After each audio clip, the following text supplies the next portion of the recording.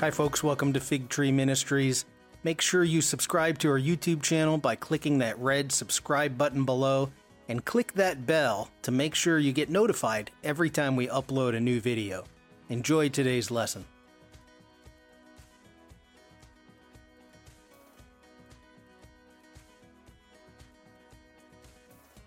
Okay, so this will be our second week looking at the parable of what's called the parable of the minas. Some of your Bibles call it the parable of the pounds. That's just how they're taking the word mina into English. Mina is a coin or a dollar amount worth about 90 to 100 days of a day laborer's wage.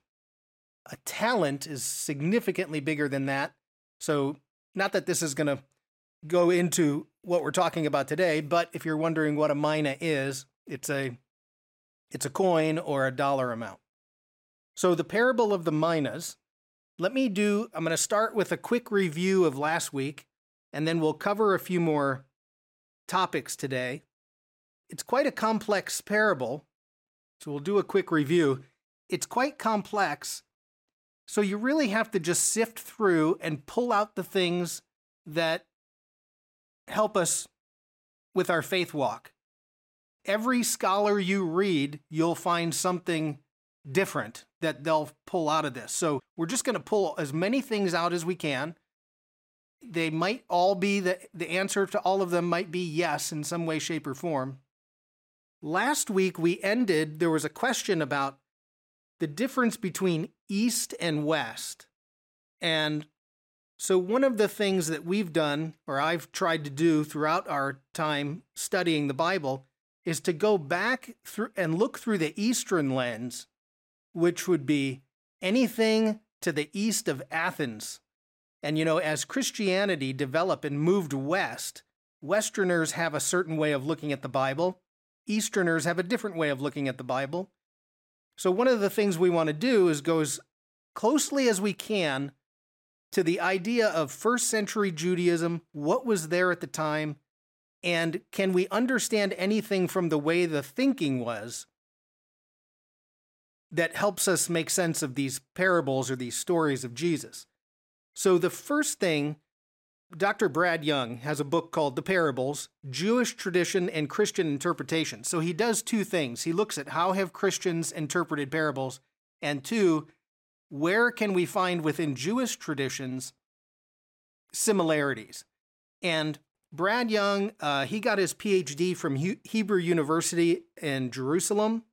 He studied and worked under a gentleman by the name of David Flusser. Many of you have probably heard of David Flusser at some point. Now, he's Jewish, but he was a Second Temple scholar and New Testament scholar, even though he was Jewish and taught at Hebrew University. And Brad Young started a group of scholars that got together, and they have what's called the Jerusalem School of Synoptic Research. And the whole idea is, how can we pull as much from that first century context as possible?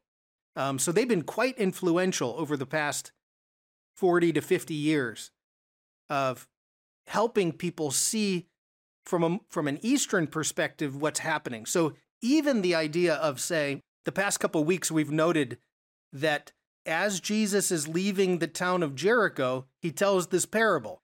And the parable includes historical references to Herod Archelaus, Herod the great son who took over, who was an awful king. And, by the way, Herod Archelaus was rebuilt a palace right outside of Jericho. So it actually makes sense. He's telling the story at the exact location where Herod Archelaus would have been referenced. And Jesus does that all the time. If we can figure out what's on the ground with what Jesus is saying, they often match. So I just wanted to go over that again. And if there's a reference you wanted to look at, this is a great book. He goes through a lot of the parables and then brings in some of the rabbinic thought into parables. And we'll do that again today. I'll show you another piece to that. All right, so that's just a bit of introduction from a question that was last week. We talked about this idea how parables are structured so that you can have the surface reading, But then you can have deeper meanings, right? Deeper levels of meaning that you can pull out of a parable. So you have this particular parable on the surface, we would say is a faithful stewardship. And that's pretty much the whole parable we could read and say, well, it's something about stewardship. But stewardship of what? What do the riches represent? Because in the ancient world, they would tell stories about riches, but they often weren't just meaning money. It means something else. So it could be your wealth. What are you doing with your wealth? Are you putting your wealth to work?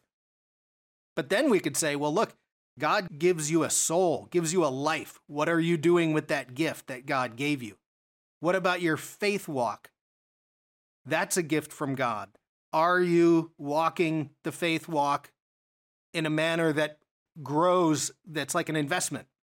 And then we talked about last week, God's word. What are you doing with God's word? God gives everybody the same Bible. What did you do with it?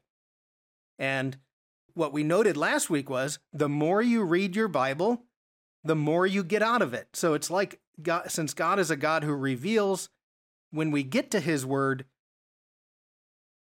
you look at it and you say, the quote from Jesus was, he who has will get more, and he who doesn't have, it will be taken away. So obviously a paraphrase. But that's how the Bible is. If you study it, you will get more out of it. If you don't study it, you won't get anything out of it. So it's that fits the parable. And the answer to what faithful stewardship is probably all of the above.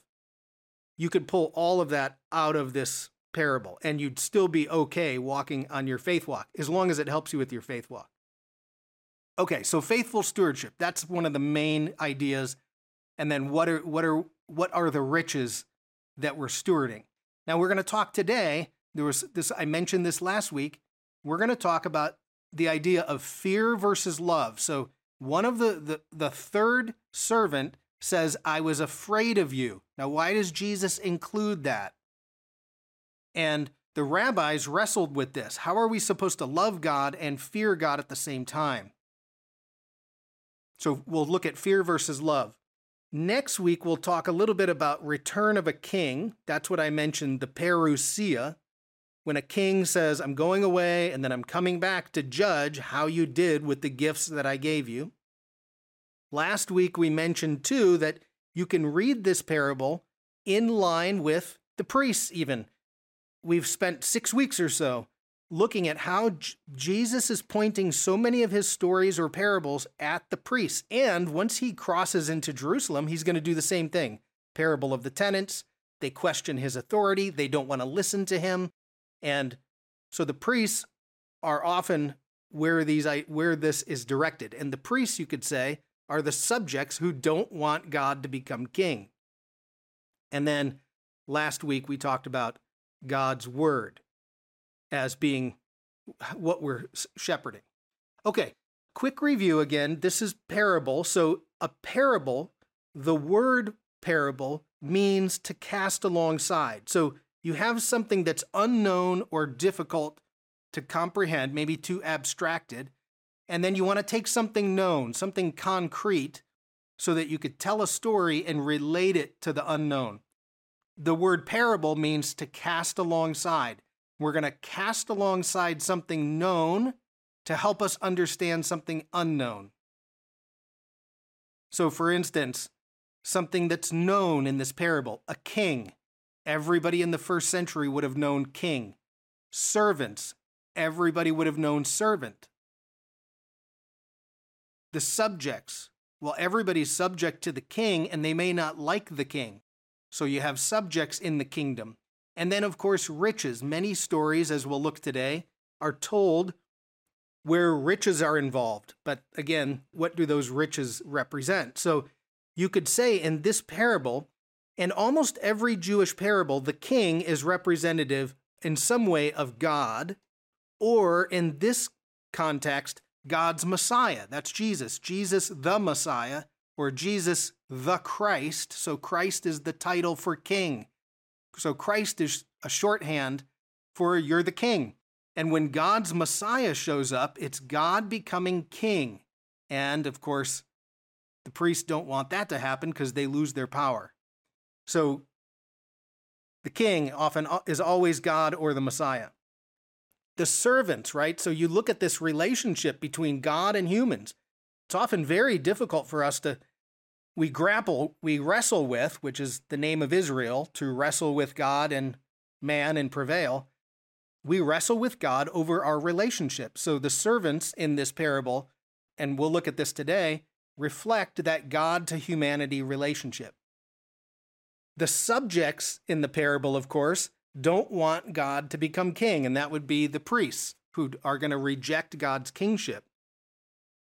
And then the riches, of course, well, you could just say it's D, all of the above. It's anything that is valuable that God has given you is somehow has to be stewarded throughout your life, and then God takes an account on that. So, okay. So this is what a parable does. Takes something known, compares it to an unknown to help you understand a difficult concept. All right, one thing I'm going to introduce to you today that's, again, it's underneath the surface. It's not explicitly said, but as scholars who are aware of this technique read this parable, say, there's the technique showing up. The technique is called light and heavy. Now, light and heavy, this technique is found all over. Jesus uses it, Paul uses it, and once you see it, you'll recognize where it comes from. It's a way that the rabbis interpret the Bible. The Hebrew word is this. You don't need to know that. I'm just putting it up for the sake of the video later. Kal v'chomer. And we'll talk about this. There's a key verse. How much more? So something light is compared to something heavy. If this is true, how much more is this true? That's a kal v'chomer, and it just means you're comparing something light to heavy. So I'll introduce this to you later to show you that there's one of these going on in the parable that has to do with our relationship to God. So parable of the minas, and if you want to turn to Luke 19, 11 to 27, what I'm going to do first today is read through it. So we'll get a fresh reading of it, and then we'll talk about a couple of the concepts within that. So Luke 19, 11 to 27, I'll start here at verse 11. While they were listening to this, he went on to tell them a parable, because he was near Jerusalem and the people thought that the kingdom of God was going to appear at once. He said, a man of noble birth went to a distant country to have himself appointed king and then to return. Now that's the Archelaus business that we've been talking about. Archelaus goes off to Rome to be appointed king and then return. Verse 13, so he called 10 of his servants together and gave them 10 minas. Put this money to work, he said, until I come back. But his subjects hated him and sent a delegation after him to say, we don't want this man to be our king. And that's exactly what happened with Archelaus. A delegation of Jews went off to Caesar Augustus to appeal to the Caesar, don't make him our king. So that's a historical reference. Verse 15. He was made king, however, and returned home. So that's exactly what happened. Caesar Augustus made Archelaus king. He came back and, of course, took vengeance on anybody who resisted him. Then he sent for the servants to whom he had given the money in order to find out what they had gained with it. The first one came and said, Sir, your mina has earned 10 more. Well done, my good servant, his master replied, because you have been trustworthy in a very small matter. Take charge of 10 cities. Verse 18. The second came and said, Sir, your mina has earned 5 more. His master answered, You take charge of 5 cities. Then another servant came and said, Sir, here's your mina. I have kept it laid away in a piece of cloth. I was afraid of you because you are a hard man. You take out what you did not put in and reap what you did not sow. His master replied, I will judge you by your own words, you wicked servant. You knew, did you, that I was a hard man, taking out what I did not put in and reaping what I did not sow? Why then didn't you put my money on deposit, so that when I came back, I could collect with interest? Then he said to those standing by, Take his mina away from him and give it to the one who has 10 minas. Sir, they said, he already has 10. He replied, I tell you that everyone who has, more will be given. But as for the one who has nothing, even what they have will be taken away. But those enemies of mine who did not want me to be king over them, bring them here and kill them in front of me. Okay, so that's the parable of the minas. Hopefully, after last week and then doing a little bit of a review, some of that stuff, particularly the historical side, starts to stand out. But we want to maybe set more of the context, if we can, to understand these types of stories that were told about a king who goes away and leaves servants with something valuable they're commonplace.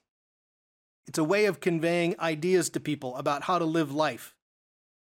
One example that I'll give you, we mentioned this last week, is Aesop. Aesop, who wrote fables in the 6th century, he writes a fable called The Miser and His Gold.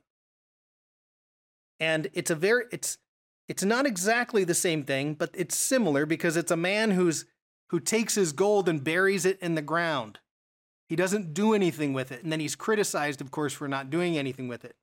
So, for instance, there's a children's book from the early 1900s, and this illustration by Milo Winter, there's the miser looking for his gold. So that was, you can find that. I put a link to this fable on your sheet at the bottom. The Library of Congress has all of Aesop's fables translated. Even Rembrandt, here's a picture from Rembrandt, a painting, the painting from Rembrandt called The Parable of the Hidden Treasure. So you find these stories, same type of stories, really go over a span of a huge amount of time, all conveying the same idea. So if we go back to this the miser and his gold, I'm just going to paraphrase the story real quick. But so a miser has gold, and all he does is bury it in the ground. So every day he goes to check on the gold, and a thief notices that every day this miser goes over and counts his gold, and he sees where the gold is buried. So one day, of course, the thief steals it, and the miser is wailing because of his loss. He can't believe it that he lost all his gold. And so someone comes over from nearby and says, Here, look, I'm just going to give you this normal stone. I'm going to give you this stone. Let's just bury the stone. And now every day you can just come look at that stone, just like you did the gold, because that stone is as worth as much as the gold. Meaning, you're not doing anything with the gold. So why not just stick any old stone in the ground and act like it's valuable? And so one of the main points is a possession is worth no more than we make of it. That's the story. That's what's going on in this Jesus story. What did you do with the mina that God gave you? If you didn't do anything with it, it's not worth anything. The only reason I want to show you this is to help broaden our context that many of these stories, parables that Jesus uses, like the rich man and Lazarus, that's a common story. It's role reversal. It's the Christmas Carol type story. But the same thing here. You find these stories throughout cultures. Jesus is then going to adopt it for his own meaning. So that's what I just wanted to at least show you, that there's one example of a similar type story. Okay, switching gears, I want to talk about fear versus love. It has to do with our conception of God, right? So we look at this verse. If you look at verse 20 and 21, Luke 19, verse 20 and 21, then another servant came and said, Sir, here is your mina. I have kept it laid away in a piece of cloth. Now, just a note, let me step out of the parable here for a minute. In rabbinic rulings, there's a ruling that says if you have something of value and you think it might be stolen, You're allowed to bury it in the ground. That's what the parable of the talent does. But then it says, what you're not allowed to do, you'll be held accountable if you simply hide it under a piece of cloth. It's the same thing. So Jesus is using this idea of keeping it under a piece of cloth is something from their culture. Again, we miss that, but it's just an added layer of a cultural piece that they would see, the people in the first century would see. All right, verse 21 says, I was afraid of you. That is the key. How is the person responding? And how do we respond to God? So I was afraid of you because you are a hard man. You take out what you did not put in and reap what you did not sow. And the key right here, Jesus wants us to recognize the first two servants weren't afraid. They took risks because they know the type of God they're worshiping. This one was afraid. And then the fear shrinks you. It seizes you up. And, God says over and over again, do not be afraid. Do not fear. Because fear is just one of the worst things for human spirit, to diminish a human spirit. I want to at least give you a little diagram about what I think is going on here. So if we think about it, it's all about how we conceive God. What's your conception of the God you're worshiping? And this is a big problem in humanity. How do we conceive God? Now, you have God as such. God is what he is. But then you have our conception of God. And the conception, unfortunately, is always a little distorted because we're limited, right? So that little box around the person just says, look, we're all limited. All of our minds are so much smaller than God's mind. It's impossible. We can't fully conceive God. God gives us enough that's sufficient. It's sufficient to have a relationship with God. It's sufficient for salvation. But we don't know everything. And we have to constantly remember that we're bumping into our limitations. And what we do with our limitations is we shrink God down into a box. And then if you look at all the denominations within Christianity, it's because oftentimes people have shrunk God down into their own box. And that happens because of our limitations. So we have a sufficient enough conception, but it's not complete. So what happens then when this conception right here is based on fear? How does that then affect our life? When we think about God only as a judgmental father in the sky who's waiting to, smite you, what happens then when someone else comes walking up, right? How do we treat then our neighbor if our conception of God is based on fear? And often it's the same. So what we get, this is one of the keys, of course, because Jesus is going to say there's two great commandments, right? However we conceive of God filters down into how we conceive of the one who's made in the image of God, the other person. And so what if you're afraid of allowing the tax collector to come into your community because they're a tax collector? And so you think God's going to punish you, and therefore you're pushing people out to the margins. There's the Zacchaeus story. So one of the key verses to this, and I want you to turn there because this is so key, is the book of Exodus. It's Exodus 34, 6 and 7, because I think this is a set of verses that everybody should have memorized, so that we can take our conception of God and make sure that we're not leaving something out or limiting God. Like the Zacchaeus story is the idea that we place our own limitations on who can be redeemed. The priest said, if you're a tax collector, you can't be redeemed. God says, nonsense, I can redeem anybody. So it's placing a limitation on what God can do. So Exodus 34, this is the famous attributes of God. In the previous chapter, Moses says to God, I want you to show me who you are. God says, I will cause all my goodness to pass before you. So God is goodness. Now, what is goodness? Well, it's all of these attributes that are bound up together. It's the highest goodness possible. And that's exactly what God says. So if you say, well, what's the definition of goodness? Here it comes. Because when God goes, he passes in front of Moses and he says, the Lord, this is verse 6 now, the compassionate and gracious God, slow to anger, abounding in love and faithfulness, maintaining love to thousands. And then forgiving wickedness, rebellion, and sin. Now you can't tell in English, but forgiving wickedness, rebellion, and sin, the author uses the three primary Hebrew words for sin: wickedness, rebellion, and sin.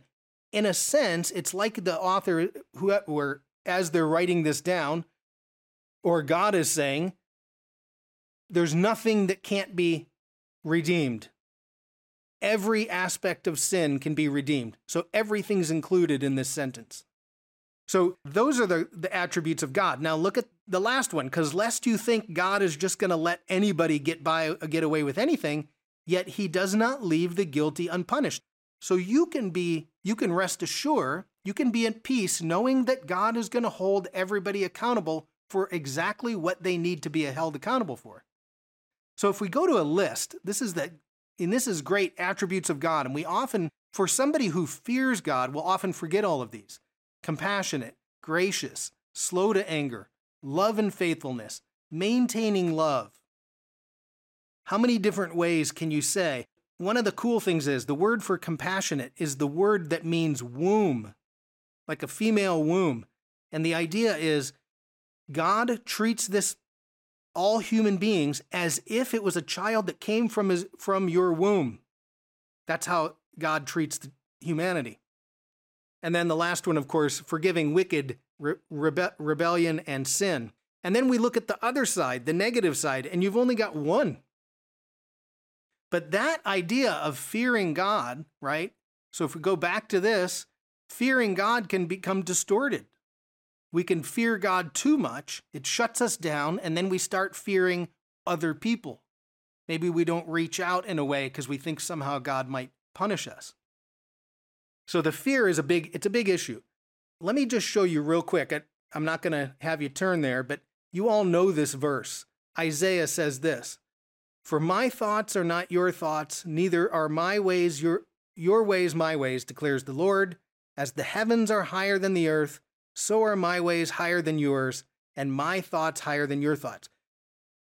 This is something we have to hold in front of us all the time. God is so much more than we can conceive of. So let's not limit God through our own limitations. So if we go back to this, if we can replace that fear with love, and then the bottom fear will get replaced with love. And so then Jesus says this, there's two greatest commandments. One, love the Lord your God with all your heart, with all your soul, with all your might. And second, to love your neighbor as yourself. That also means we have to be compassionate with ourselves. So forgiveness, part of forgiveness is forgiving yourself for not being perfect. Forgiving yourself for not knowing everything all at once. Forgiving yourself for not being able to do the things that you think that you ought to do. That's part of even being compassionate with yourself, which helps you be able to see God and your neighbor differently. So anyways, I just wanted to point out the fact that Jesus puts in, "I feared you," then we have to go to that idea. Well, what does fear do to a human being? What's the problem? And then we have to continually fight against that so that we can open up and expand the kingdom of God. Okay, that was fear versus love. Again, all of these are like little nuggets inside of there. They often seem like they don't really connect, but they're there and they help us with our faith walk. And then let's finish with this. I'll show you this last one. It's called light and heavy. So light and heavy, again, I'm just putting this up for the sake of those who would watch the video afterwards. You don't have to remember the Hebrew or how to pronounce it. Kal vahomer. The word kal is right here. Then you have va, that means and. So light and then the word homer, heavy. Now, what's interesting about that word homer, It's got a fairly large sense of meaning. So it's used for a number of different things, including a homer and a half of wheat. So remember when God says to Hosea, go redeem your wife for a homer and a half of wheat. So that's what that word homer, it becomes a measurement, a certain weight, but there's a weight behind it. So it's used for material. It's used to mean piling up on something. It's used as a measurement, like a homer and a half of barley. And then it also gets used as the word heavy. So homer, if I was saying it probably more correctly, homer is material, it's matter. But it's also what matters, right? The things that matter in the world are heavy. The things that matter in our lives have weight to them. So this is often used to compare something that's so much more important in life. Because it matters. It has matter to it. There's weight to it. Light and heavy, there's a rabbi. This is the reason why I wanted to bring up the rabbis earlier. There's a rabbi named Hillel. We've talked about Hillel before. He lived, during the time Jesus was born, in the latter half of Hillel's life. So Hillel was he's still famous. If you go down to San Diego State or UCSD, you have a Hillel Center on the campus. So he was a very famous rabbi, and they have what are called the 7 rules of interpretation. So if you Google the 7 rules of interpretation, the very first one you'll find is Kal VaHomer. That's the one that we're looking at. And it doesn't come from him. There's biblical examples of it. So in 1 Samuel 23:3, David makes a comment that's a Kal VaHomer. In Proverbs 11:31, that's another one. So you do find them throughout the Bible. It's not like Hillel invented this. But it essentially says this. You have a minor premise on this side. You have a major premise on this side. If the minor is true, how much more is the major premise true? That's where you get light and heavy and the how much more. So let me show you an example.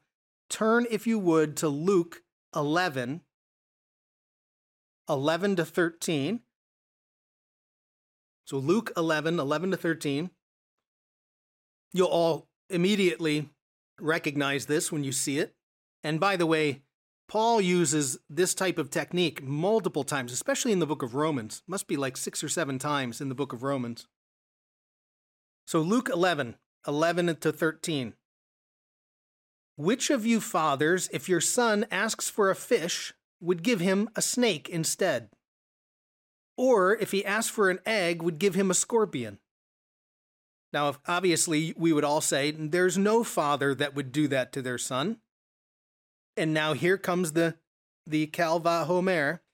If you then, though you are evil, know how to give good gifts of your children, here's the turning phrase, how much more will your Father in heaven give the Holy Spirit to those who ask him? So the lighter one is, hey, if you're a human being who has the tendency towards evil, if you know how to give a good gift, how much more then is your Father in heaven going to give a good gift? And we would say, well, he's infinitely more gracious and compassionate than we are in our limited nature. So if we go back to this, you get the minor one is humanity. Hey, if you human beings know how to do something good, well, how much more a God who is good?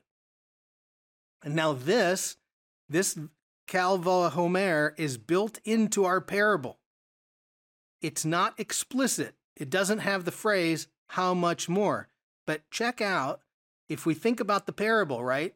You have servants, the servants of a wicked king. If the servants of the wicked king are expected to be faithful, how much more, right, are the servants, that's you, should we be faithful to the good king? And that goes back to the fear versus love. If you're afraid of the wicked king, but you're faithful anyways, how much more should you be faithful to the good king? So the wicked king and the good king, and that's part of the comparison. But I just wanted to show you that because, if we don't know that teaching technique or interpretive technique, it's all over the New Testament. Now that you know it, you'll see it all over the New Testament. Once you know it's there, you can see it, but we would miss that if we didn't know that that existed. So that's the light and heavy. Okay, so let's wrap this up. Just as way of review, we talked about Aesop. That says, look, there's been a long period of time that these stories about riches are used to tell people about life. Make sure you use what's given to you, whether it's your soul, your faith walk, the Word of God, whether it's actual wealth. It all goes into the category of yes, go do that. There's fear versus love. How do our conception of God, as limited as it is, affects our conception of how we interact with other people in the world made in the image of God. So that love the Lord your God and love your neighbor as yourself becomes so primarily important. And then the last one was the light and heavy, being able to compare. If the servants of a bad king will do it, well, how much more than you servants of a good king ought to be doing this? It gives that emphasis of how's your faith walk if these servants are doing X. Okay, so we have faithful stewardship, no doubt. You have fear versus love. That's a huge component. Next week, we'll look at this idea of return of a king. I'm going to connect it to a verse that's just a few verses ahead in Luke. We always have to remember that when you get to that part about the subjects, as Luke is telling his story, you notice that the priests do not want Jesus to be the Messiah. That's why they question his authority. If he has authority to be the Messiah, then we have to listen to him. They don't want that. So they're the subjects who don't want the king to become king. And then, of course, how are we dealing with God's word? God gave us words to study, to live by. They give life. What are we doing with them? And, of course, the more we study, the more we get out of this. Okay, I'm going to give you a teaser for next week. So next week, we're going to be looking at, it's the very end of the triumphal entry. So as Jesus announces this parable about the kingdom that isn't going to come quite yet, he's going up over the Mount of Olives. He's going to descend down into Jerusalem. And along the way, he's going to say, verse 44 is going to come up because it's a picture of the judgment of what's going to happen to Jerusalem. So they will dash you to the ground, you and your children within the walls. They will not leave one stone on another. And then here comes the key phrase, and this is what we're going to look at. Because you did not recognize the time of God's coming to you. Now, after next week, you'll see why that is such an important little phrase. It's one Hebrew word that if you're going to know a Hebrew word, you should know the word. It's pakad. And it means this, God's coming to you. It often, in the Hebrew Bible, it gets translated as visitation. It gets translated as punishment. It gets translated as accounting. So it's when they count the people, they're pakad. That's an accounting. So what's the parable we just heard about? What's the king coming back? And he's going to take an account of what happened during his visitation. Now, the thing that's so cool is that visitation is either positive or negative, and it's used, I'll show you one verse, it's used in the positive and then it's used in the negative. So your question becomes, is God showing up for the positive side to say, well done, good and faithful servant, or is he showing up on the negative side? And there's so much wrapped up into that little part of that verse right there. This isn't just Jesus showing up to Jerusalem. This is God's visitation showing up to the people, and you're going to have to give an account. So we'll talk next week about this word pakad, and what happens is when the Greek Old Testament, the word that's right there about God's coming to you, that's the word that they use for pakad. So we'll do that next week. You don't want to miss it because it really helps this. You find it all over the Old Testament. Once you know it's there, you'll see it everywhere, and it's just so cool.